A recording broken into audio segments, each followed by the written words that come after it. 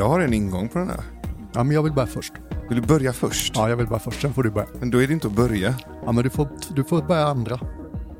Det är verkligen ett nöje att i studion idag ha fått med oss en verklig virtuos inom området meditation. Så jag skulle vilja välkomna våran gäststjärna idag som heter Benjamin Modiri, känd meditationsexpert från bortre Mongoliet.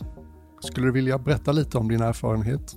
Först och främst, jag måste påtala det är en ära för dig att ha mig här. Ja, absolut, jag håller med. Mycket bra. Och till alla som lyssnar och Swish och Swoosh och hela den biten man gör sån poddformat. Det är viktigt för mig att påtala, jag inte bara önskar, jag kräver fullständig närvaro av alla som lyssnar. Självklart. Så jag vill på poddstatistiken. När jag mäter poddstatistik, jag ska förklara det för dig, Björn. Du kanske inte vet hur jag jobbar. Jag har en strategi när jag poddar själv. Jag har en annan podd. Ni poddar i bortre Mongoliet alltså? Precis, den heter Consciousnesses. Och det är alltså min take på consciousness fast i plural. Jag tror människor har flera consciousnesses.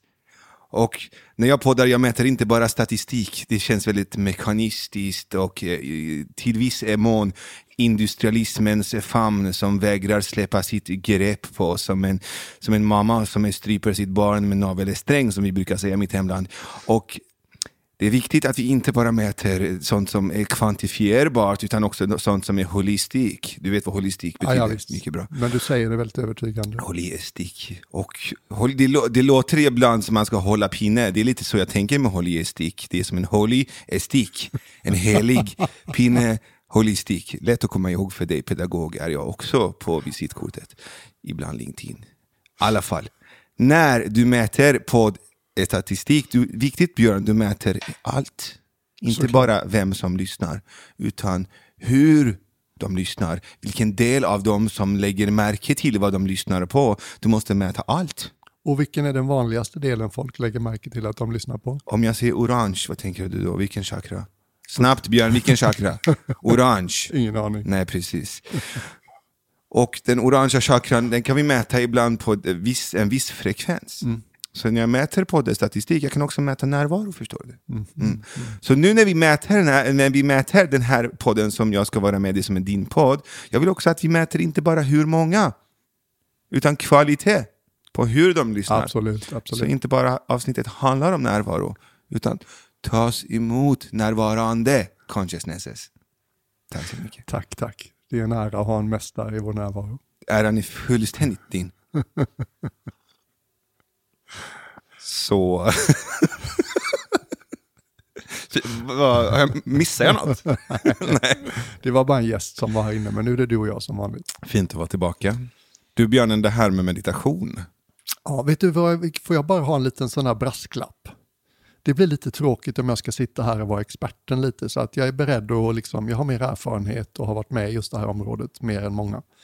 Och det är jag beredd att bidra med lite förnuligheter, men kan vi inte också sådär hålla det lite lätt så det inte blir undervisnings för mycket?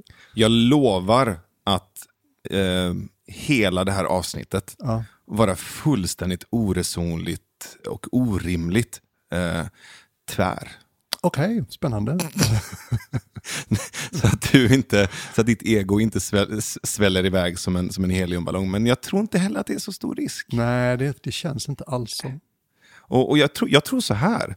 Jag tror inte utmaningen nödvändigtvis ligger i att du tar dig själv på för stort allvar i det här ämnet. Nej. Utan att du kanske inte träder fram i din fulla kompetens i det. Kan vara. Jag kan ha mer säga om det så småningom. Men kan inte du skjuta någon fråga på mig så? Ja, men får jag bara säga en sak innan vi börjar? Ja, gör det. Jag tycker det är jättebra att du påtalar att vi inte ska ägna det här avsnittet åt att du föreläser om meditation, för det är inte tanken. Utan det kanske är bra verkligen tydligt och klart säga till lyssnarna att vi är lite fräcka idag. Vi bestämde ett ämne sist som vi vill prata om den här gången.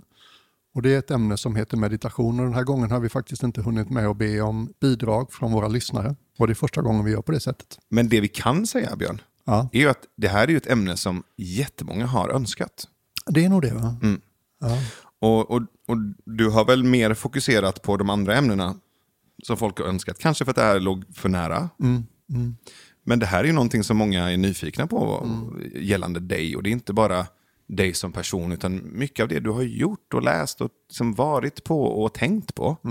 Och det är inte bara de där ute som lyssnar, alltså du som lyssnar på podden, utan jag är ju också väldigt nyfiken på meditation. Inte bara på det du har att säga om meditation, utan på meditation. Ja. Så det är ett ämne som vi båda är intresserade av. Ja, absolut. Och sen har du gjort rätt många fler varv. Var börjar vi? Jag vill börja någonstans där alla kan känna igen sig. Ja, bra. Det finns så himla många anledningar och så brett varierade anledningar till att folk blir intresserade av meditation. Vi hade ju folk i klostret i Thailand som kom och var intresserade av meditation för att de skulle bli bättre golfspelare. Är du med? Så det finns den här kopplingen mellan meditation och prestation. Du vet, att bli mera uppmärksam, mera kontinuerligt uppmärksam, mera fokuserad, prestera bättre, mindre distraherad, allt det där. Det har med meditation att göra. Så det finns den biten, liksom meditation som prestationshöjare. Och sen så finns det också förstås en massa människor som inte mår så bra som de skulle vilja på ett psykologiskt plan. Och när de börjar googla eller på den tiden läsa och sådär, så stöter man ofta på referensen till meditation i ett av alla sätten som du kan hjälpa dig själv att må bättre när du vill må bättre. Så det är liksom, jag har aldrig gjort sådana här uppdelningar förut, men det är kul att leka med liksom nya konceptuella strukturer. Så du har liksom prestation, du har psykologiskt välbefinnande. Och sen har du en stor grupp som jag inkluderar mig själv i, som bara sedan tidigt i livet, för en del vaknar den impulsen senare, för en del har den alltid funnits, för en del vaknar den tidigt. Någonstans, det är som att en röst inombords viskar att det finns någonting mer. Och många av oss i tidigare generationer som har haft den rösten i oss dras till religion, för det tycks vara det uppenbara stället. Nu för tiden i Sverige åtminstone så är ju inte religion så centralt i vårt kulturliv. Och många av oss har av ganska goda och grundade skäl rätt mycket skepsis mot traditionell, stor, organiserad religion. Så du har fått fenomen som säg New Age-rörelsen och mindfulness-rörelsen, alltså en slags uttryck för en andlig längtan som inte drar åt det religiösa så mycket, eller de stora religionerna så mycket. Och om du tänker på vad ordet religion ursprungligen kommer ifrån etymologiskt, så är det besläktat med ordet ok, yoke på engelska. Religion, yoke, ok. Och ok är ju det som kopplar ihop kossan med någonting annat, liksom dragdjuret med någonting annat. Så att ordet religions ursprungliga mening, det är att återkoppla oss till någonting. Och de som är lagda åt ett visst håll, de är bekväma med ordet Gud när vi talar om vad vi vill hitta en uppkoppling till igen. Och många av oss är obekväma med det ordet för att det har använts på så många konstiga vis och på så många dåliga sätt. Så då kanske vi hellre talar om frihet, eller vi kanske talar om sanning, eller vi kanske talar om uppvaknande. Kärlek, absolut. Så att jag tror att, och det är olyckligt att liksom vi blir oense när vi använder orden, för jag tror att den här andliga impulsen eller andliga längtan som många av oss har i sig på ett eller annat sätt, den är väldigt genuin. Och det är synd att vi liksom fastnar på särskilja detaljerna i hur vi uttrycker vad det är vi längtar efter och vad det är vi tror på. Och i mitt eget fall så tror jag, i mitt sommarprat så började jag med att berätta om en andlig upplevelse, en mystisk upplevelse jag hade när jag var 7 år gammal. Och jag som vanligt gick upp tidigare än alla andra i huset. Min lillebror och jag var hos farmor och farfar 2 veckor en sommar. Och jag gick och väntade på att min lillebror skulle vakna. För jag ville ha honom, vi var liksom bästa lekkompisar. Och du var 7 och han var 5. Och du vet, jag var inte gammal nog att sätta mig och läsa något, för jag kunde knappt läsa. Du vet, vad gör man? Jag gick liksom, drev runt i rummen hos farmor och farfar. De bodde på ett fint ställe med en liten trädgård och sådär. Och så hamnade jag i köket. Och så stod jag vid köksbordet och tittade ut genom fönstret och jag var så kort så att den här gamla brödrosten som stod på fönsternischen, den täckte delvis synen ut. Och jag tycker det är signifikant när jag tänker på det efteråt. Jag stod liksom där och gjorde ingenting. Jag väntade fast inte på ett otåligt sätt. Och så väldigt plötsligt liksom så bara hände något. Och jag hade ju inte ord för det då, men om jag skulle försöka använda ord nu för vad jag upplevde hände så var det att känslan av tid upphörde helt och hållet. Jag föll liksom in i ett tidlöst tillstånd där tid inte var en referens på något sätt. Och jag förstod ju inte det då, men jag förstår det nu också att det här jag-centrerade medvetandet föll bort. Jag slutade att liksom möta mitt perceptuella fält, liksom vad jag såg och vad jag hörde och vad jag tänkte från ett jag eller ett ego om du vill. Så allting blev väldigt öppet. Och det jag lade märke till först det var att allting var sådär andlöst vackert. Och det spelade ingen roll om jag tittade på något som jag, du vet, sådär klassiskt skulle tycka var vackert, utan vart jag än vände blicken var det vackert. Så björklöven i morgonsolen utanför fönstret med lite dagg på, de var förstås andlöst vackra. Men även den här gulmålade fasaden på flerfamiljshuset på andra sidan gatan, det var precis lika andlöst vackert. Och den här brödrosten som stod i vägen då, den var kromad, hade litet svart bakelithandtag på sidan som de hade på den tiden med en liten röd prick som man tryckte på när man ville att det skulle poppa upp brödet. Jag kommer ihåg att jag stod och tittade på bakelithandtaget på sidan med den röda ploppen och det var också andlöst vackert. Så det var liksom en enhetsupplevelse. Och det är väldigt vanligt. Efter mitt sommarprat var det massor av människor som skrev till mig. Vad kul att du berättar om det där. Därför att det är så många som har varit med om det, men vi har nästan inga referenser till mystiska upplevelser i vår samtid, därför att det på något sätt det är inget vi talar om, och den vetenskapliga attityden kan liksom vara ganska snabb med att avfärda, bortförklara, och föräldrar kan nästan bli nervösa om barnen börjar tala på ett sånt sätt. Så att jag fick liksom ingen bekräftelse från världen omkring mig. Jag tror inte jag behövde det. Jag tror inte jag pratade med någon om det. Jag bara lade märke till att det här hände. Och på ett barns ganska oskyldiga sätt så det var inte viktigt för mig att det förblev på det viset. Det var inte så här, att kolla på mig. Jag hade en mystisk upplevelse. Men den hände. Och sen så löstes den upp efter 10-15 minuter liksom. Och sen blev allt lite som vanligt igen. Men den hade någon slags, det var som att det fanns en resonans i den. Det var som att den lämnade någonting kvar i mig. Och sen dess så har det nog funnits en del av mig som är så här lite extra intresserad av religion och Gud och andlighet. Men du vet, jag är konfirmerad som många, men det hände ingenting. Kristendomen förblev mystisk och sådär. Pappa åkte en gång, ofta på sina affärsresor så köpte han presenter till oss, för vi tyckte det var tråkigt när han var borta. Du vet, om man åkte till Fjärran Östern och jobbade i 2-3 veckor. Det var lite länge att ha pappa borta när man var liten, så vi hade haft med sig presenter hem, så vi skulle tycka att det fanns någon fördel med att han reste iväg. Va? Och en gång så säger att jag var 11-12 så köpte han en sån här riktigt tjock japansk bok skriven på japanska med lite engelska här och där. Det var liksom en bok om karate. Och där fanns det då bilder på de här människorna som hade någon slags karatedräkt på sig. Det fanns ju bilderna på dem som kunde slå igenom en massa trä och tegelstenar och hej och hå. Men det fanns också bilder som mediterade i den. Det fanns bilder på de här japanska centrädgårdarna i grus, där gruset krattas runt stenar, och det blir en väldigt så här estetisk och för mig andlig upplevelse. Det var som att det slog an liksom samma plats i mig. Och sen i takt med att jag precis som du blev en ganska läsande person så liksom hittade jag ju litteratur som på något sätt väckte mitt andliga intresse. För dock andra barndomsupplevelsen. Ja, gärna. För att jag är också nyfiken på hur du bar den upplevelsen med dig. För jag hade ju liknande upplevelser när jag var liten. Ja. Och dels så skrämde de mig. Dels så skämdes jag för dem. För att jag visste inte hur eller med vem jag skulle dela dem. Och varför skämdes du? Jag trodde jag hade blivit knäpp. Jaha, men berätta om en.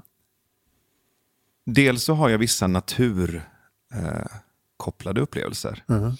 Jag älskade att klättra upp upp liksom i träd. Och sen sätta mig så att ingen såg mig. Och sen liksom uppe i kronan. Och sen bara vara i det här svajandet. För det är så här, liksom nästan hypnotiskt svajande. Och sen sättet som solen lyser igenom löv.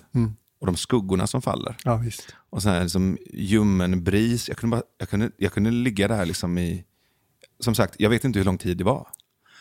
Och så var det ofta någon dagisfröken eller någon kompis som till slut hittade mig. Bara, vad gör du där uppe? Är du konstig? Eller så vaknar man upp ur det här och så var det lite pinsamt. Så det fanns några sådana. Jag kunde också gömma mig i buskage. Det var någonting i liksom att gömma sig i naturen. Som nästan som bakom en kuliss. Så här, fast jag kunde ändå se och betrakta världen. Och de var så stora och bombastiska. Jag blev så omkullkastad av viss skönhet jag inte kunde förklara. Och av vissa moment. Just det här med solljus som liksom strilade genom moln eller genom blad var väldigt starkt. Och den andra som jag har fortfarande lite svårt att greppa, för att jag kan förstå kopplingen till naturen. Den andra jag har, det är under vissa vinterkvällar när jag kunde gå ut på gården och det föll så här tung snö. Du vet. Ja, visst. Och det nästan filmiska ljuset från gatulampor som uppstår i ett så här klassiskt svenskt bostadskvarter med tegelhus. Och att än en gång bara så här stå typ helt stilla mitt i det där. Mitt i det där ljuset och mitt i snön som faller och alla var inne och jag var typ ensam där ute. Det kunde också vara nästan lite så här elektriskt i det. Och även där trodde jag att det var något fel på mig, att jag var konstig, lite kufig. Liksom. Det tog ganska många år för mig innan jag överhuvudtaget kunde känna igen den upplevelsen. Och utan att gå in på liksom, de situationerna så kan jag bara säga vilka det var. Det var när jag gjorde Vipassana, så den här 10 dagars tystnadsmeditationen. Jag gjorde 5 dagar, men under de 5 dagarna, så när jag kom ut efter meditationspassen och gick omkring i skogsdungen där, så hade jag liknande upplevelser. Och den andra var när jag provade psykedelisk svamp i Amsterdam. Det är de 2. När jag bara, vänta lite. Här har jag varit. Exakt. Varför var det ingen som sa något? Så jag kan verkligen docka an till känslan av det finns något mer. Exakt. Och vet du vad som är lustigt? Jag kommer ju precis från en veckas meditationsretreat i England med 400 personer och en lärare som heter Adyashanti. Hans första bok på svenska kommer i september. Yours truly har skrivit förordet. Så vi ska bjuda in honom till podden, menar du? Ja, det vore väl jättehäftigt. Och han har också haft de här upplevelserna som du och jag pratar om. Och precis som vi när han var barn så liksom gör man ingen egogrej av det utan bara it's one of those days. Det var så han talade med sig själv om de här dagarna. Och de hade han med viss regelbundenhet under hela sin uppväxt. Och sen, han var liksom en dedikerad mountainbike-kille. Väldigt sådär prestations- och tävlingsorienterad. Och ja, han tränade liksom 4-5 timmar om dagen, 6-7 dagar i veckan under sin ungdom. Och sen tror jag det var i 20-årsåldern som man hörde ordet awakening, uppvaknande eller enlightenment kanske var, upplysning. Och då la han över liksom, då la han ner mountainbikingen på tävlingsnivå och började istället meditera med samma intensiva, viljedrivna grej. Just. Och i samma ögonblick som han började meditera så slutade han ha de här regelbundna mystiska upplevelserna. Aha. Så att det är någonting signifikant med det. Det är också, jag tror att varje liksom meditationsliv går igenom några olika faser. Så när man börjar så är de flesta av oss väldigt viljedrivna. Det är disciplin, det är ansträngning, det är vilja. Du vet, vi försöker åstadkomma någonting. Och sen är det som att sakta under åren vi håller på så är det som att någonting i oss börjar förstå att vilja är liksom inte rätta drivbränslet längre. Och jag hade en sån passage för 10 år sedan när jag var på min första retreat med Adyashanti. Och jag ställde på kvällen i det så här frågor och svarstund i 2,5 timmar, jättefint. Ingen ställer en enda fråga som man inte på något sätt själv kan känna igen sig. Och då sa jag just det, jag har drivit mig själv med vilja, jag har gjort det bra länge. Men det funkar inte längre. Jag kan inte använda vilja som liksom mitt centrala styrmedel i mitt liv, varken för meditation eller för livet i övrigt. Och han bara skrattar liksom och gratulerar, det här är ett framsteg. Det kommer en dag när vi alla måste lämna liksom viljan ifrån oss som vårt främsta sätt att driva oss själva framåt. Så att det är också viktigt att komma ihåg. Och det är liksom apropå vad jag sa innan, så tror jag att det är lite så, då när han börjar meditera, då börjar han ju vilja producera liknande upplevelser. Det är ju lätt hänt. Man börjar meditera, man väntar sig att få någonting tillbaka. Liksom. Glädje, klarsyn, frihet, upplysning, whatever. Och på det sättet är det lite som att flirta liksom. Och vilja för mycket, det är kontraproduktivt. Just. Så att liksom, vi har pratat lite om vad som kan vara den bakomliggande impulsen till att börja vilja meditera. Det är också intressant, har du säkert också lagt märke till. De som är intresserade och vill börja och håller på, de kan man inte stoppa. Och de som inte är intresserade kan man inte heller övertyga det med. Det är verkligen sådär, antingen är man intresserad och förstår det på någon nivå, eller så gör man inte det. Jag tror fortfarande för den större delen av världens befolkning så är det en helt obegriplig aktivitet. Jag kom på 2 situationer till som du kanske känner igen. Apropå portar till den mystiska upplevelsen i barndomen. Ja, men dels någonting kring hur ljuset faller, någonting kring naturen och någonting kring att stå ensam eller vara betraktare eller ställa sig utanför. Men jag fick det också när jag var liten och fortfarande när jag läser vissa berättelser eller viss poesi. Ja, visst. Kan vara en sån port in. Och det är inte alla författare eller alla poeter utan en viss liksom, Astrid Lindgren, Tove Jansson, Edith Södergran, Thomas Tranströmer, de har ju någonting som bjuder in till den upplevelsen. Och det andra var när jag hade feber. Ja. Så de upplevelserna, när jag var liten och hade feber, så visste jag att fan, det här kommer bli tufft. Och nu säger jag på ett spirituellt plan, men det visste jag inte då, men att när jag var sjuk, då blir man ju liksom omhändertagen av mamma och pappa, och då är de hela tiden där. Men då var jag ju i det här tillståndet helt skyddslöst. Och så trodde jag att mamma och pappa skulle komma på det. Att de skulle på vad då? För jag låg ju där och typ var ju i 2 dimensioner samtidigt. Ja. Och var det lite farligt om någon skulle märka det, tycker du? Jag trodde att de skulle lägga märke till det och undra vad fan jag höll på med. Så jag försökte liksom spela normal när mamma kom in med febertermometer och liksom nyponsoppa. Men samtidigt så låg det liksom ett lager av någonting annat över både henne och hela situationen. Som jag aldrig någonsin sa till henne eller till min pappa, för att det var så jävla konstigt. Jag visste ju själv inte vad det var. Men det var någonting som så här, det här elektriska i luften, men också att det liksom wobblade lite i dimensionerna emellan. Sen kanske inte det alls är samma upplevelse, jag vet inte. Men jag tror någonting. Att någonting som alla de här upplevelserna vi talar om nu har gemensamt, det är att de påminner oss om att mitt vardagliga sätt att uppleva verkligheten är inte det enda. Är du med? Så att man liksom, det är ju någonting som är oundvikligt när man börjar meditera. Man blir varse hur vansinnigt subjektiv min verklighetsuppfattning är. Är du med mig? Liksom, det helt otränade sinnet upplever ju någon slags objektiv verklighet omkring sig som jag inte kan göra så mycket åt. Men jag upplever att ju mer den inåtgående rörelsen får plats i ditt liv, ju mer upptäcker du hur vansinnigt subjektiv verkligheten är. Hur mycket den är påverkad av dina förväntningar, dina föreställningar, hur närvarande du är, hur mycket du tror på dina egna idéer om vad du har omkring dig och vad du har i dig.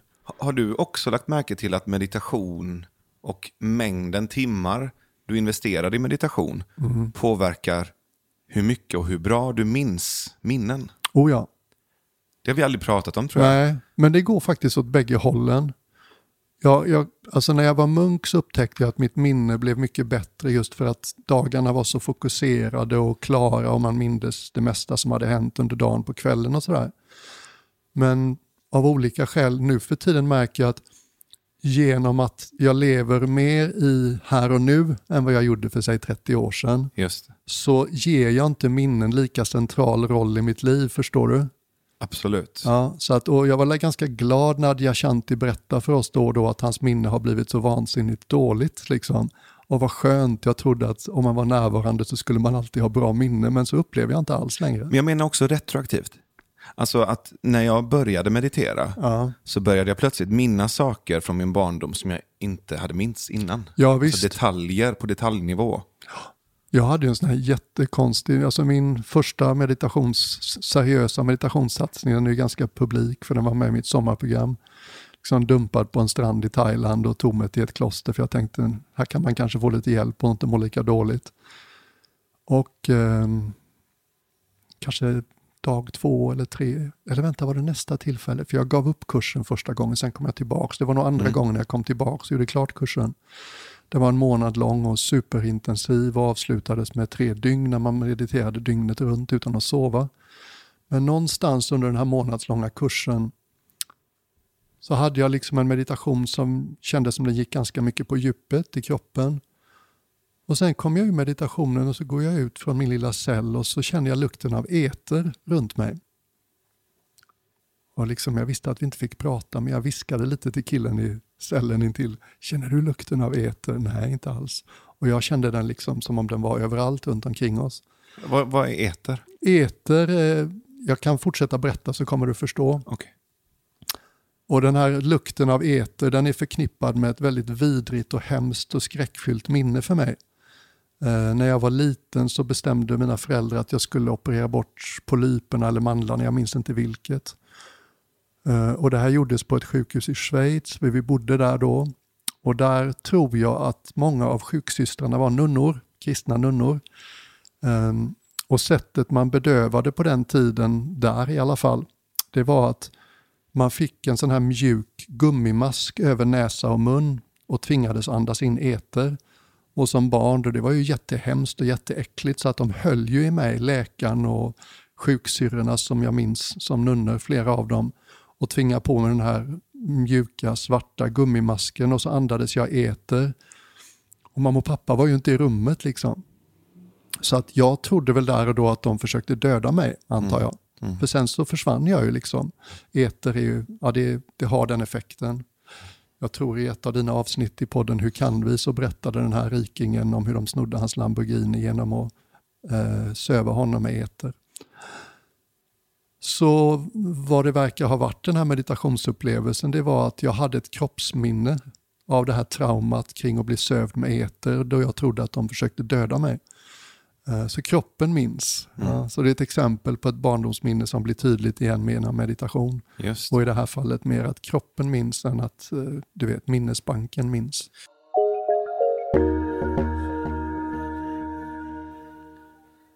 Nu är det så här va?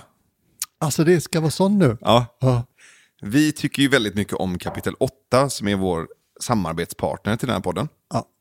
Och jag vet inte när det var exakt, men det spelar mindre roll. Men det var ju någon som hade lyssnat på vår podd och sen sökt jobb på kapitel 8. Jag tror det kan vara 2 till och med som har gjort det. 2 till och med. Ja. Som har fått jobb på kapitel 8 exakt. och numera jobbar på kapitel 8. Och när jag och Victoria var i Stockholm nyligen så träffade vi ju gänget på Klara Strand och så snackade vi lite. Och då sa de att just nu så söker vi en konditor. Och då tänker vi att i den här podden så brukar vi i våra avsnitt lyfta och hylla kapitel 8. Och det gör vi ju nu också. Lyft och hyll. Men också öppnar vi ett litet fönster till dig som lyssnar och säger det att om du nu råkar befinna dig eller bo i Stockholm-trakten och har en konditorisk läggning så kommer du ju liksom hitta få platser som är så kärleksfulla och välkomnande att jobba på som kapitel 8. Och så här skriver de själva. Nu behöver vi dig som är en hejare på att baka kakor, göra desserter och annat gott. Här ska du ansvara för att kakbufféer fylls med hållbara godsaker varje dag och att middagsgäster får en magisk avslutning på sin måltid. Och det är ju din roll som konditor, men sen ska du veta det att du kommer ju jobba med ett gäng otroligt kärleksfulla och noggranna människor som älskar människor och kakor. Oh ja.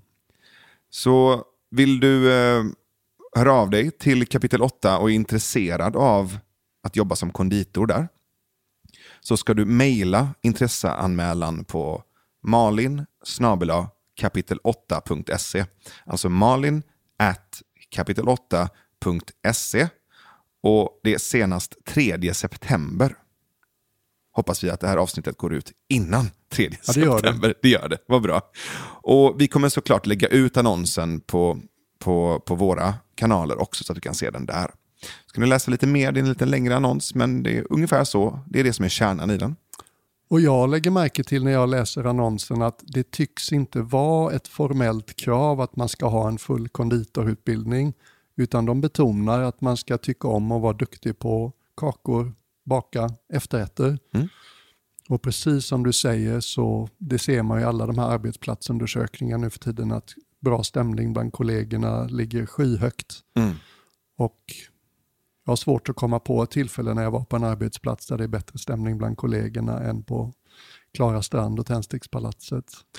Så hellre ett socialt semiproffs än en introvert människohatande fullblodsproffs? Ja, titta på alla de här tv-serierna om folk som ska baka och göra efterrätter. De är ju inte konditorutbildade, många av dem. Men många människor lär sig ju på andra sätt. Så skriv inte av dig själv bara för att du inte har formell konditorsutbildning.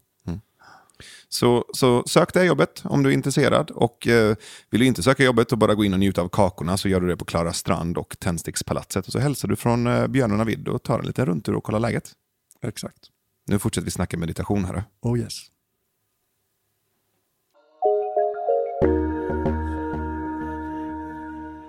Om du skulle förklara för en person som aldrig någonsin har hört ordet eller begreppet, som bara kliver ut ur någon slags dörr och är så här: hej, vad händer här? Ja, men vi mediterar. Jaha, vad är det för något? Ja, meditation for dummies. Då skulle jag säga, har du tänkt på det? Att vi människor, vi har ju uppmärksamhet. Och vi uppmärksammar ju saker hela dagen. Och det är lätt att glömma bort att vi kan välja var vi lägger vår uppmärksamhet. Och för mig är det en av de största gåvorna med meditation och en av de mest underskattade krafterna i ett människoliv. Att börja ta lite ansvar för var vi lägger vår uppmärksamhet. Det helt otränade sinnet som styrs helt av ego, den betingade, präglade personligheten, den vi tror oss vara, uppmärksamheten tenderar att dras till det som är dramatiskt. Och av någon skruvad anledning som jag nog i och för sig kan ha lite tankar kring, så tenderar den att dras till det som är negativt faktiskt. Därför att det negativa sätter djupare spår i oss än det positiva. Glädje är ganska enkelt och drar igenom oss utan att lämna så mycket spår. Därför det är glädjens natur, medan rädslan, ångesten, oron, ilskan, de här svåra passagerna, de tenderar att lämna mer spår i psyket, för det finns liksom motstånd i det. Och de är också någon slags överlevnadsmekanismer. Ja, så har det ju varit sedan savannens dagar, det talar vi ofta om i den här podden, att de tycks sätta djupare spår, därför att på den tiden som människans gryning försiggick så fanns det väldigt goda skäl till att lyssna på sin rädsla och sin oro, för den kunde rädda livet på oss. Och i dagens samhälle ser det inte så ut, och det vet alla.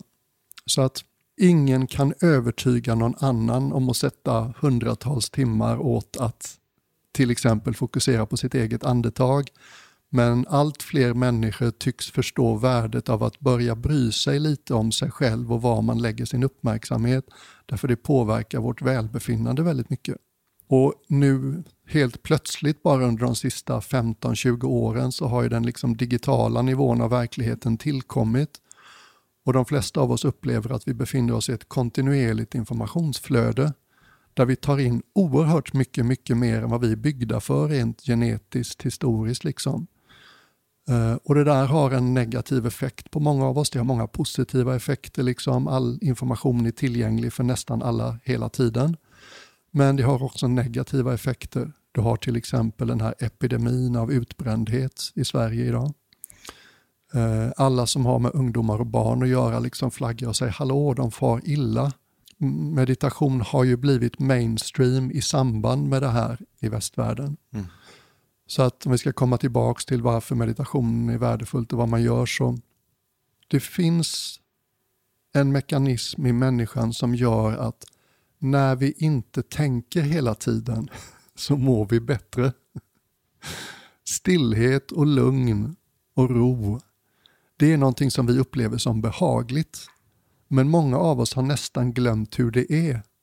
Därför att det händer så mycket i våra liv, det finns så mycket krav på oss, vi tar emot så mycket information, det finns mycket att tänka på, planera och oroa sig för etc. Så att många av oss har tappat någon slags regelbunden kontakt med ro och stillhet. Jag håller inte riktigt med om att det är behagligt. Nej, jag förstår vad du menar. Så att precis... Men vet du vad, Navid? Ju längre det var sen sist vi hade kontakt med någonting rofyllt och lugnt i oss, ju läskigare är det att möta det. Är du med? Exakt. Ja. Och det är alltid den första, om jag ska meditera 1 timme, så är det ofta den första kvarten som är jobbig. Ja, visst. Om jag ska meditera 2 timmar så är det första halvtimmen. Så det är som att det är den första fjärdedelen av tiden. Det är som att övergången från det icke stillsamma till det stillsamma är det som är jobbigt.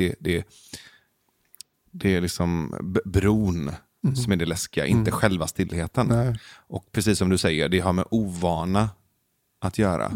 Och då kommer alla de här tankarna upp. Vad är det här? Vill jag verkligen det här? Varför gör jag det här? Borde jag inte göra något annat?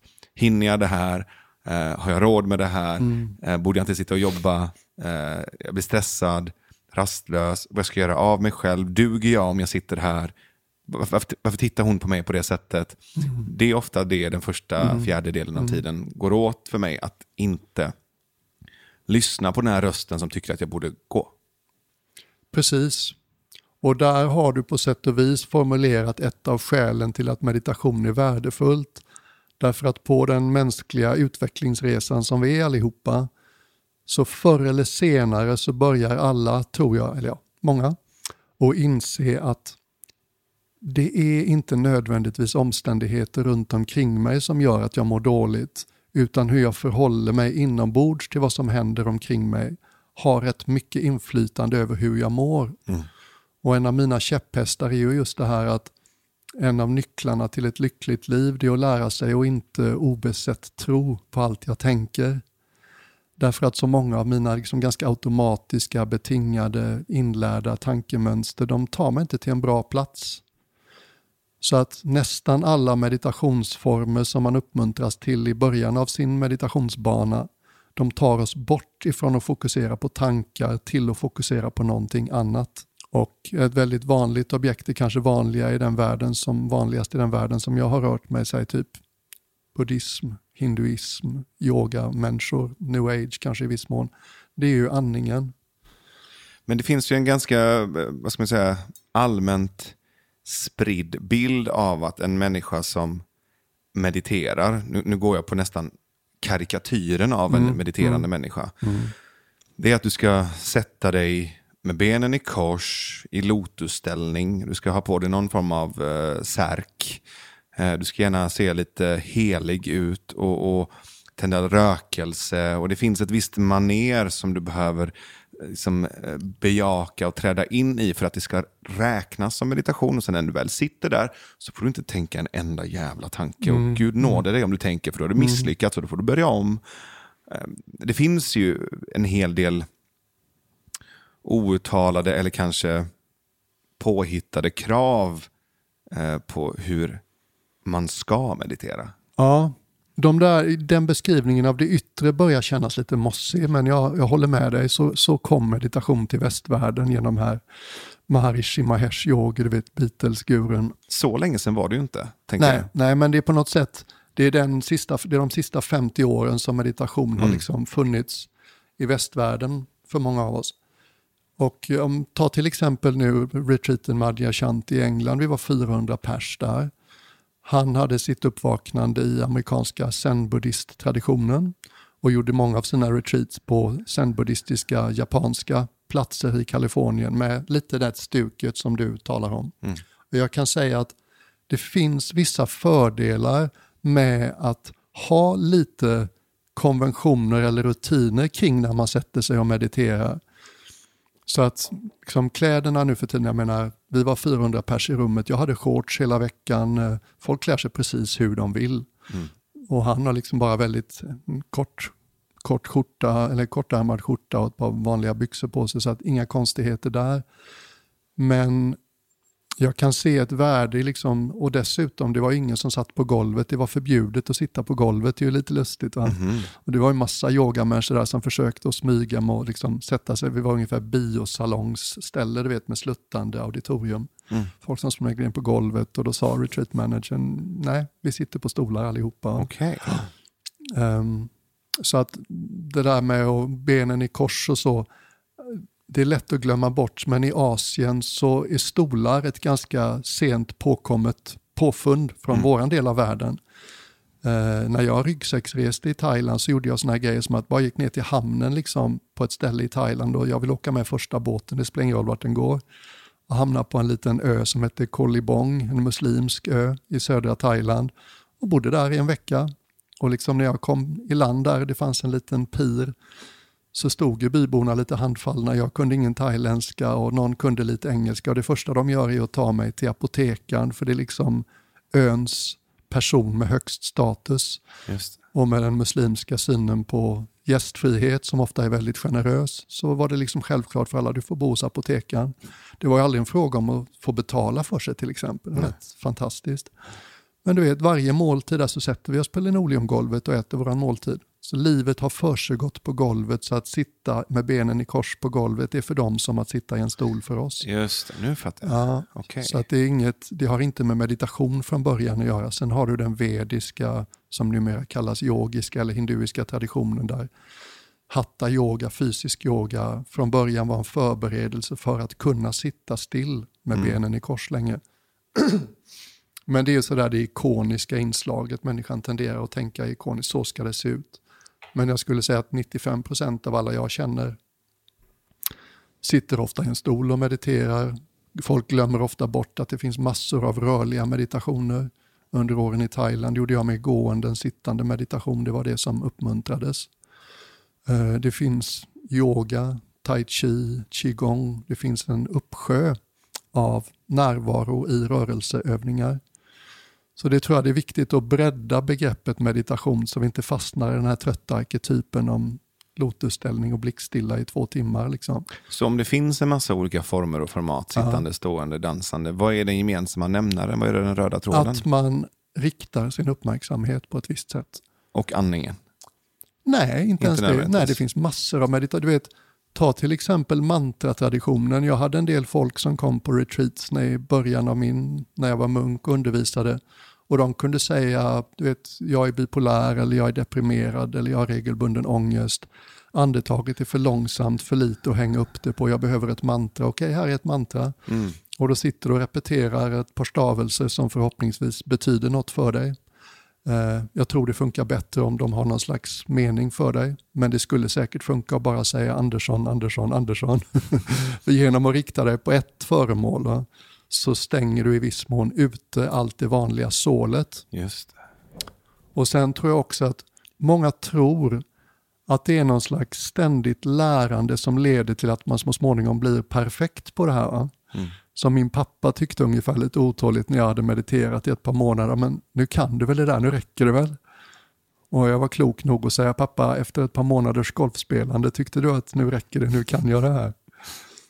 Och Adyashanti går så långt som att säga att en av mina definitioner på meditation, det är ett kontinuerligt medvetet misslyckande.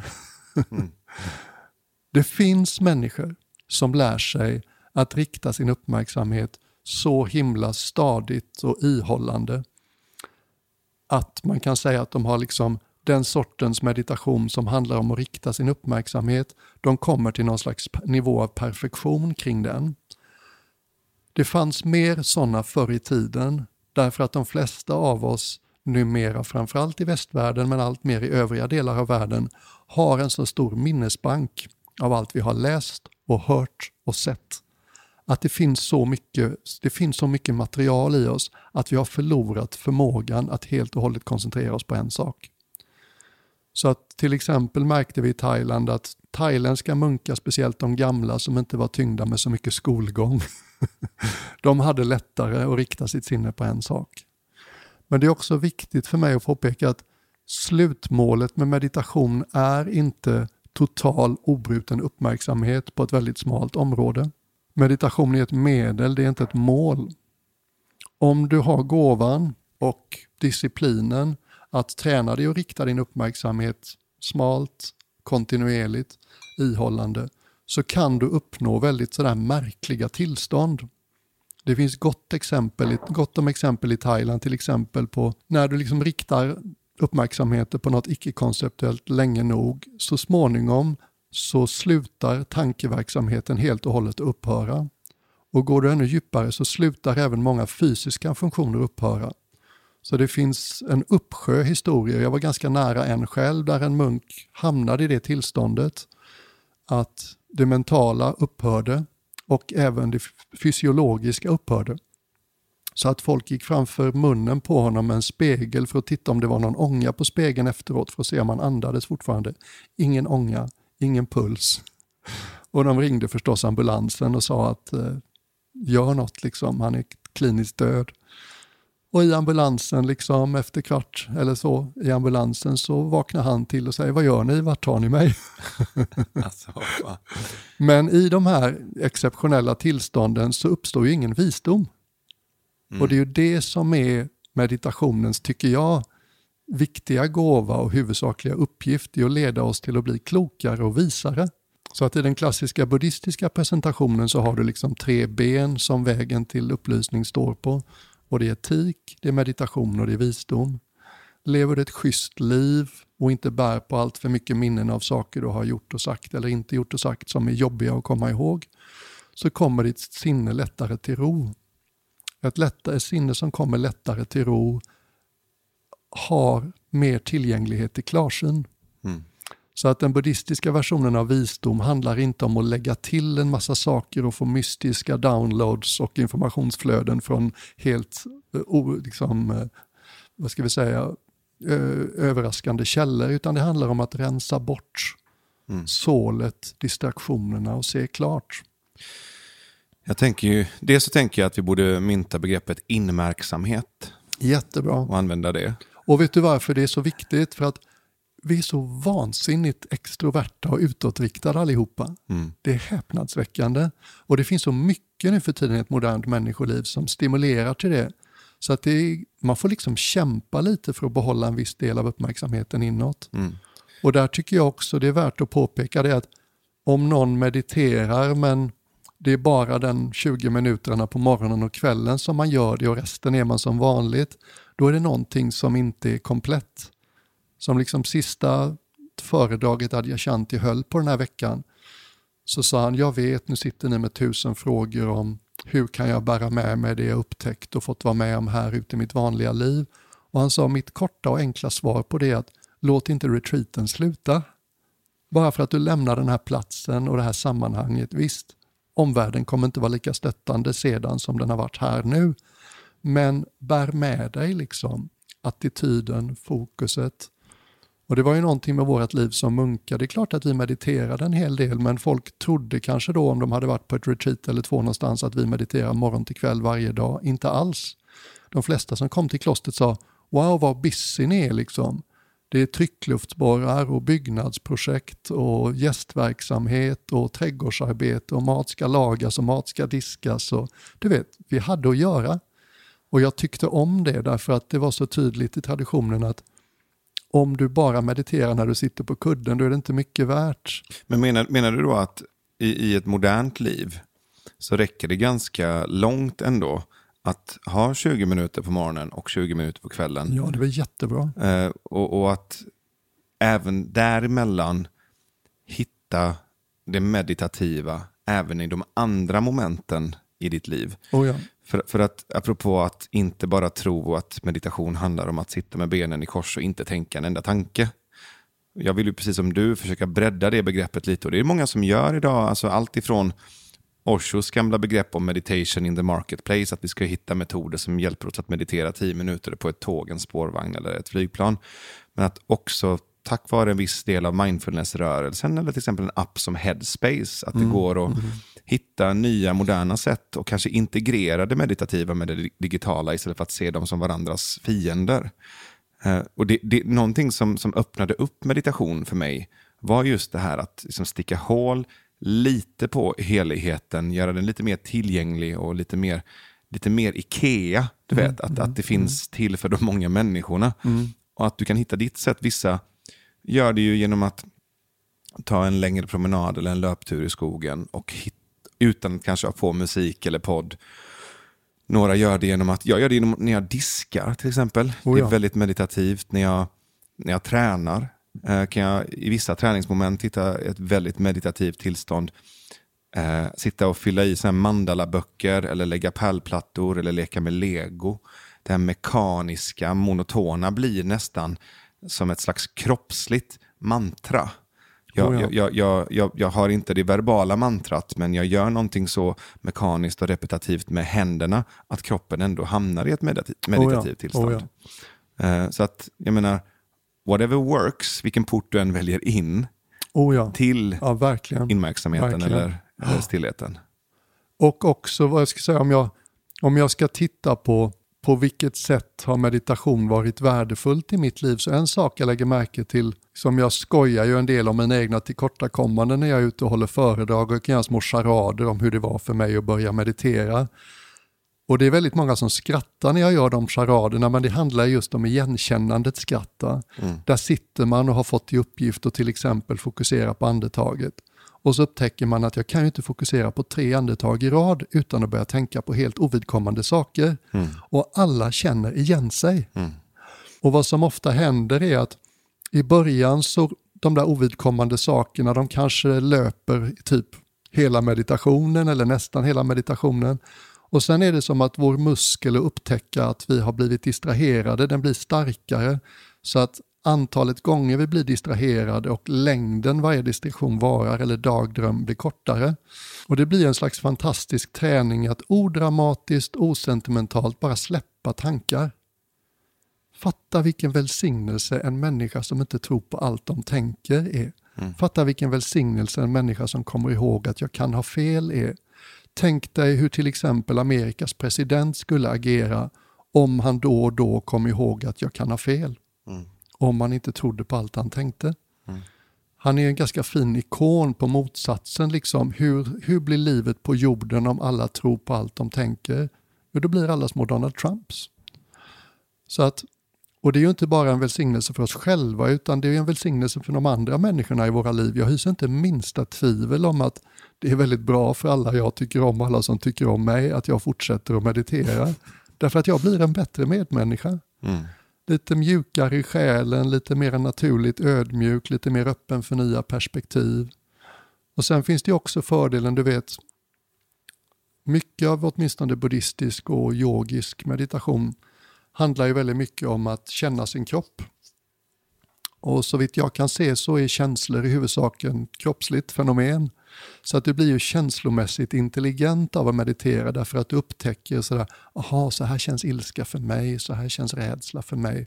Och när jag har den här konstellationen av impuls eller förnimmelser i kroppen, då brukar jag vara ängslig eller då brukar jag vara rädd eller nu är jag riktigt stressad, det känner jag i axlar och nacke liksom. Så du får en förmåga, ett early warning system där du mycket tidigare fångar vilken känsla som just nu har hypnotiserat dig. Och du får också en slags värdighet i att mycket mer kunna välja hur länge du vill vara fångad av olika tillstånd. Och det är fantastiskt att upptäcka att jag är inte bara ett hjälplöst offer i en stor käk, liksom, i käften på någonting stort som skakar om mig känslomässigt, utan genom hur jag förhåller mig till vad som rör sig genom mitt huvud och min kropp nu, så kan jag faktiskt släppa det. Det finns en effekt av meditation som jag märkt på mig själv och på andra runt omkring mig också, när du övar på inmärksamheten och att lyssna inåt. Så efter ett tag när du har gjort det, så blir ditt lyssnande instrument, det är ju inte örat utan det är ju något annat. Ditt lyssnande instrument blir så upptränat. Om du sen vänder det utåt, så blir det lite som att gå omkring på en hårdrockskonsert med ett stetoskop. Alla ljud blir så jävla starka, alla intryck blir så fruktansvärt brutala. Så det finns också en poäng i att kunna inte stänga av, men fundera på vart du riktar den här märksamheten. Oh ja, absolut. Och att komma ut från en timmes meditation i en storstad är ju en käftsmäll ibland. Ja, det kan vara. Det kan också vara motsats, tycker jag. Absolut. Liksom jag märkte det på retreaten i England nu. Du vet, många valde att inte ha så mycket ögonkontakt. Ingen av oss pratade på hela veckan förutom på kvällarna när det var frågestund. Adyashanti, han pratade ju med, för han höll ju föredrag och en guidad meditation varje dag. Så här. Men jag märker att så småningom så börjar jag må ganska bra under en sån vecka, för det är någonting i mig, det är som en planta som inte har fått tillräckligt med vatten och så får den liksom sol och vatten, det är som att jag börjar blomma. Och när jag kommer in i mitt välbefinnande så märker jag hur oerhört nyfiken jag är på andra människor. Jag får liksom, du vet, det är lite som när man har en pott. Man kan bränna den eller så kan man bygga kapital, förstår du? Det var som att en del av mig bara ville, jag tycker om att titta på folk. Jag ser hur de rör sig och så har jag en känsla för hur de mår. Jag märker något väldigt vackert och fint i mig, en naturlig liksom kärlek för människorna omkring mig. Och den har jag sett ofta, jag tycker om den, men det var som att men följ inte den impulsen för mycket. Liksom, det här är någonting du har byggt upp under veckan nu. Hjärtat börjar öppna sig, din naturliga känslighet börjar bli tillgänglig. Och när du mår bra så blir du väldigt så här, nyfiken och utåtriktad och vill liksom ha kontakt med människor. Men det är inte riktigt det den här veckan handlar om. Så följ inte den impulsen helt och hållet, utan bara bygg liksom. Det här är ju någonting som du har gjort en hel del, som du har tänkt på en hel del. Som jag har misslyckats med en hel del. Om du skulle säga någonting du inte har sagt om meditation, om du skulle berätta någonting som är nytt för dig, om du skulle försöka återupptäcka meditation här i det här samtalet, hur skulle det låta? Jag kan inte säga att jag inte har sagt det innan, men jag skulle vilja berätta om ett oerhört bördigt fält på den kontemplativa bondgården. Ett sätt att tala om meditation, det är som att om vår uppmärksamhet var en hand, så är de flesta meditationsmetoderna som de flesta kommer i kontakt med, speciellt i början, handlar om att rikta den i handens fall och hålla om ett objekt, ett mantra, ett ljud, en kroppsförnimmelse, en vision, en bild, andetaget. Det finns massor av meditationsobjekt. Och det har sitt värde och vi har pratat ganska mycket om det idag. Vad man så småningom upptäcker, många med mig, är att de största skatterna som finns att skörda på den kontemplativa bondgården, de kommer när du börjar intressera dig för att istället helt och hållet öppna uppmärksamhetens hand. Och inte längre fokusera hårt på någonting. Mindfulness är ett steg på den vägen. Där har man ofta ett fokus, men man är öppen för allting annat som händer också och skjuter inte eller utesluter inte det. Och det kallas ofta för, säg att de första steget kallas för fokusering, det har vi talat mycket om idag, så heter nästa steg ibland open awareness, ibland open monitoring. Du har ett fokus men du är öppen för allting annat. Och nästa steg är att släppa fokus helt och hållet. Och det här är vad jag kallar varsevarande. Och vad som tenderar att hända då, det är att det går nästan inte att inte börja bli intresserad av subjektet. Förstår du? Meditationsobjekt, vi riktar vår uppmärksamhet mot någonting. Och när du inte längre gör det, så är det nästan svårt så småningom att inte börja bli intresserad av vem är det som mediterar egentligen? Vem är det som pratar om mitt huvud och tycker så mycket om så mycket? Var kommer tankar ifrån? Ja. Kan jag egentligen säga att det här är mina känslor? De kommer ju och går som väder. Liksom. Jag tycks inte ha så mycket att säga till om vad jag har för känslor som går igenom mig.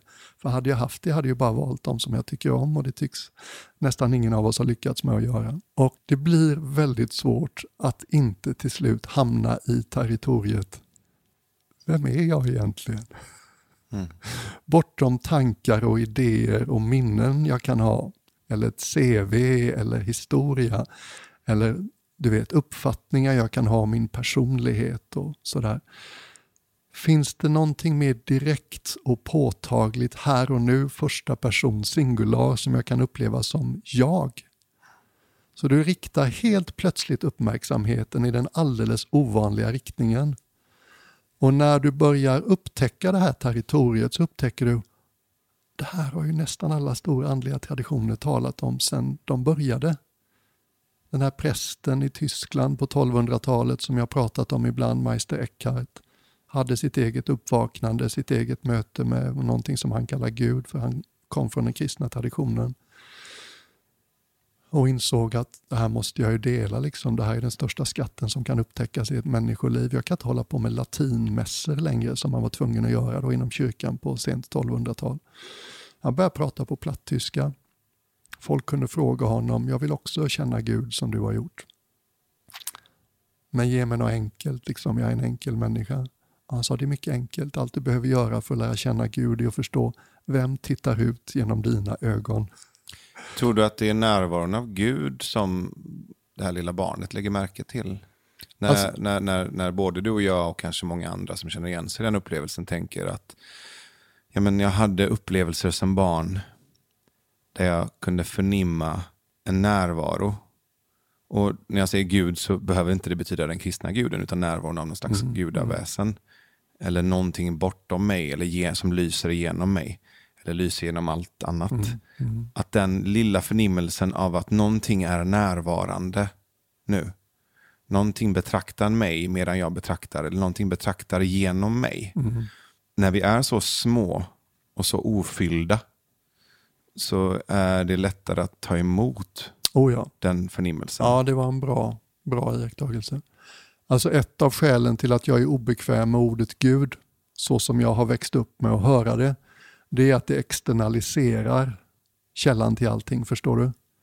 Ja, vi kan byta ut det mot det som funkar bättre, men jag tror ändå att vi på en icke-verbal nivå förstår varandra i vad vi menar med det. Så att för mig, ordet Gud har inte så stor betydelse. Nej, jag vill bara liksom klargöra för att inte tappa några lyssnare på vägen. Därför att problemet som jag ser med ordet Gud för många av oss i den här delen av världen är att då tror vi att det är någonting utanför oss, förstår du? Vi pratar inte om den skäggiga gubben bakom hållet. Nej, så att liksom jag är ganska så klar över att det är inte en extern entitet överhuvudtaget vi pratar utom. Det är liksom skatten som är gömd i varje människa och vi letar överallt utom på stället där den är gömd, nämligen i oss, genom oss. Det här är gåvan man har fått om man är född till människa. Och, för vi behöver som 7-åringar inte avprogrammera eller gå igenom lika mycket bråte för att komma till det. Nej, och vi är inte lika separerade. Nej. Det är ju liksom problemet, ju mer hårt individualiserat ett samhälle är, ju på något sätt svårare tycks det vara att återknyta till vårt ursprung. Just. Så där finns det någonting som skadar oss kring det här individualiserade som åtminstone jag har levt igenom född 61 liksom. Det tycks börja gå åt andra hållet nu på vissa sätt. Och här blir det svårt liksom med ord. Men om vi inte går hela vägen till slutdestinationen, börja bara på det här stadiet emellan där du och jag sitter här och pratar nu. Orden kommer och går. Och synintryck kommer och går. Och tankar kan blåsa igenom vårt inre till och från, även om jag upplever att du och jag tycks vara sällan distraherade när vi poddar. Men kan du också känna igen känslan av att det finns någon slags kontinuitet närvarande? Mellan avsnitten? Nej, nu talar jag om vårt inre liv liksom, förstår du? Ja, vare sig du tänker eller inte så sker dina tankar mot någon slags bakgrund. Och om du stänger ögonen så försvinner du inte. Och den här kontinuiteten kan man ju kalla närvaro till exempel. Och folk tycks ha lite olika sätt att uttrycka den. Liksom när den blir stark och tydlig så upplever en del det som någonting, ska vi säga, någonting som strålar. En del upplever det som någonting som surrar i kroppen. En del upplever det som någon slags, det skimrar lite utanför synfältet. Liksom, som någonting jag aldrig riktigt har kunnat lägga ögonen på men alltid vet att finns där. För en del människor kan det vara förknippat med någon slags väldigt så här positiv, affektiv upplevelse. Liksom att dualiteter faller bort lite och det här är väldigt så här kärleksfullt och man kan lita på det. Jag använder nu den här meditationsretreaten i England, så körde jag väldigt mycket med ett slags inre ljud som alla människor har. Du vet det här högfrekventa surret mellan öronen som tycks komma inifrån, som du lägger märke till under vatten eller i en grotta trötta eller något sånt där. För mig har det nog snarare varit tvärtom, en slags subtrahering typ. En total frånvaro av rädsla och oro. Det är min starkaste liksom. För att den finns så närvarande annars. Så när den är borta, det är lite som när du stänger av elektriciteten i ett rum eller fläkten i ett rum och plötsligt inser att det är så här det är när det är tyst. Så känns den totala närvaron för mig. För att det andra är så påkopplat hela tiden annars. Just det. Jag visste inte att jag var rädd eller orolig. Nej. Och nu är jag inte det längre. Och jävlar. Och så fort jag tänker på det så är jag tillbaka typ i det. För då är jag rädd för att förlora det. Det är lite som du vet motorsågen slutar gå i skogen. Oj, är det så här det låter när det är tyst? Och det är liksom många av oss talar om att bara vara till exempel. Och de flesta människor tycks uttrycka en längtan till det. Många av oss upplever mer bara vara när vi till exempel intensiv träning och man tröttar ut kroppen så brukar det mentala, intellektuella lugna sig lite. Den här första goda stunden efter en intensivt utmattande träning så nu kan jag bara vara. Eller när vi håller på med djur eller med barn och på något sätt kommer ur vårt intellektuella analyserande del och hamnar i någonting annat. Konstnärligt utövande, flow-upplevelser och även då tycker jag i meditation, liksom jag har ju myntat det här uttrycket varsevarande som jag har sin upprinnelse. När jag var eremit ett år i Thailand så hade jag väldigt mycket tid, liksom jag var ensam från morgon till kväll i en skog i en liten hydda och då gjorde jag jättemycket gående meditation. Och hade tid att fundera på så konstiga saker som varför finns det ingen korrespondens till awareness på svenska. Consciousness har vi ju medvetande men awareness finns det inget bra ord för. Och i den ska vi säga buddhistiska versionen av verkligheten så är consciousness alltid medvetet om ett objekt. Medveten om någonting.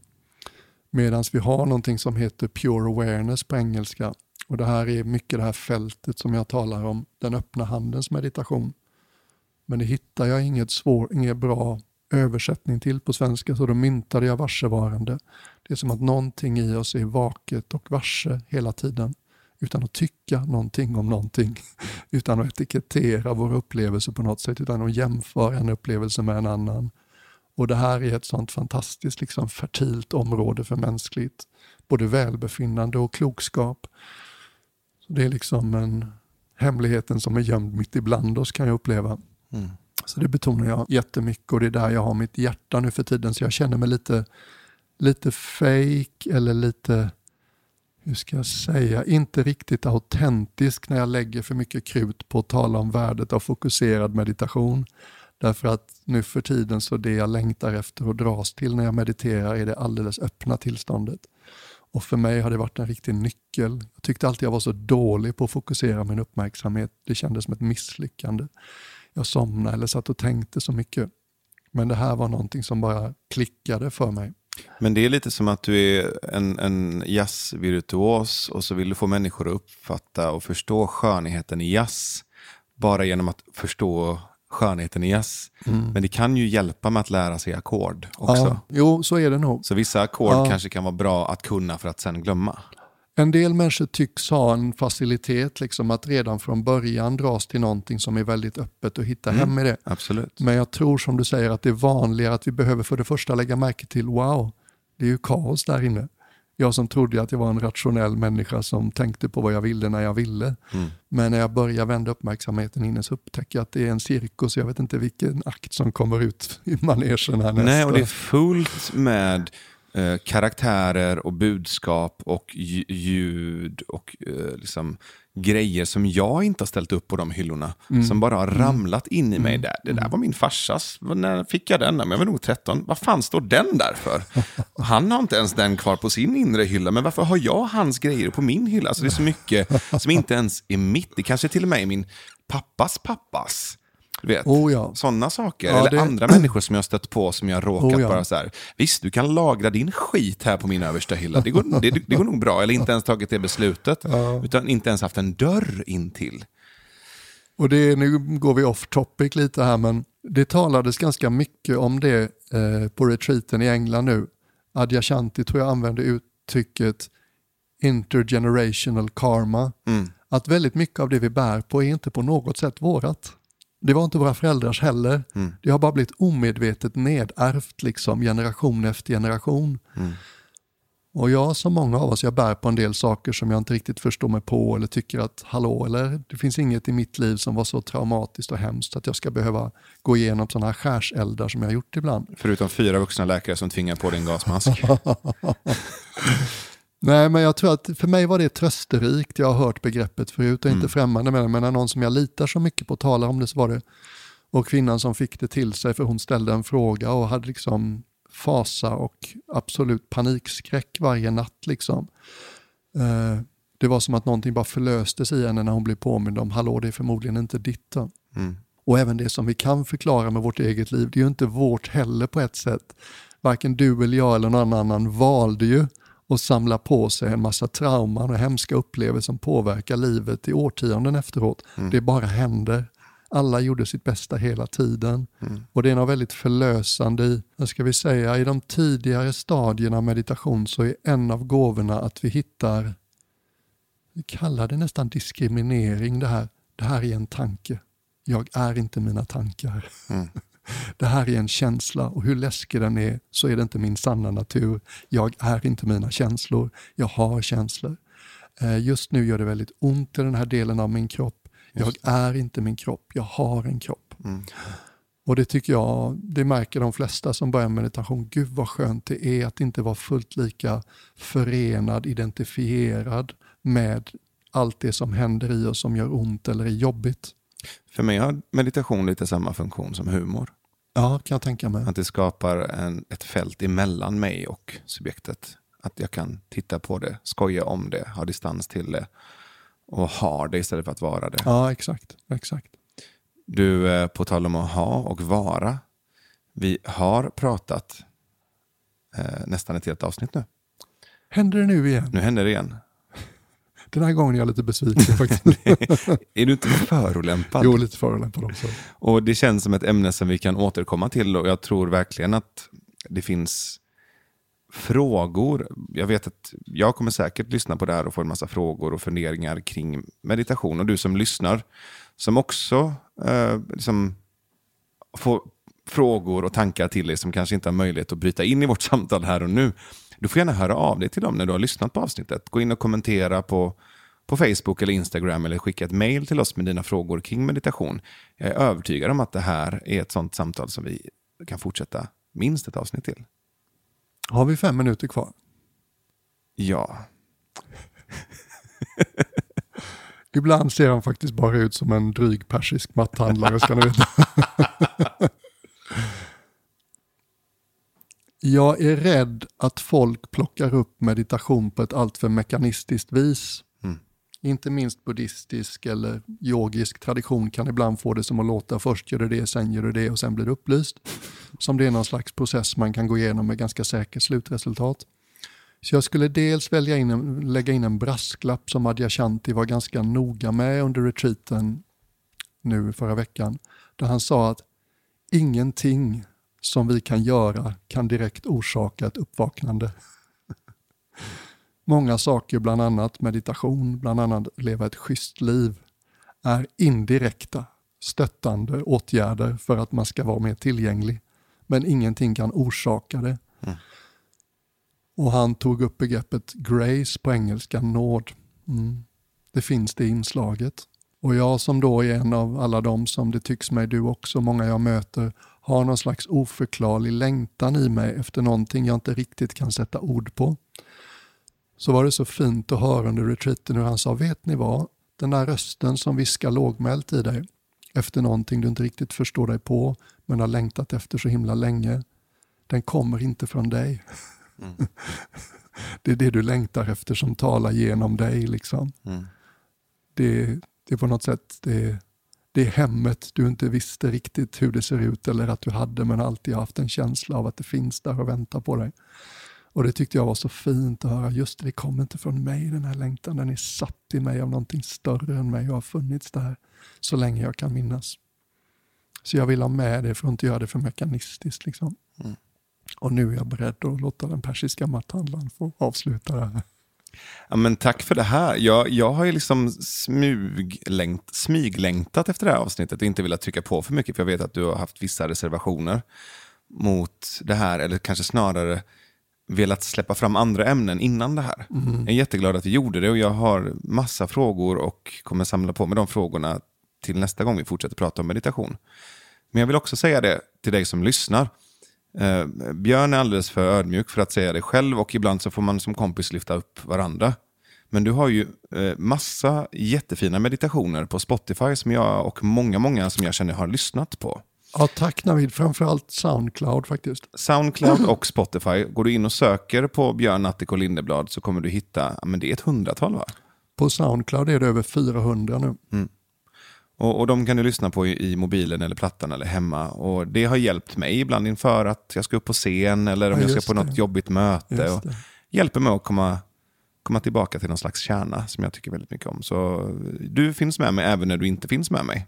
Som en slags pocketguru. Det är det jag har känt hela den här inspelningen, att jag har svårt för att tala om det. Jag vill ta dig i hampan liksom och ta med dig på en liten resa. Och det gör jag på de där meditationerna på. Och de finns framförallt på Soundcloud, det är där jag håller det uppdaterat, men även på, säkert 8-10 digitala plattformar liksom överallt. Men Spotify och Soundcloud är ju lättare att hitta. Ja, men jag rekommenderar varmt Soundcloud, för det är mycket 10 gånger så många där. Så tack för det här. Tack Navid, tack. Vill du ha en ny Swish-jingel? Alltid. I och med att vi fortfarande inte har någon som gjort en Swish-jingel till oss, så ni får stå ut med mig. Här är dagens Swish-jingel.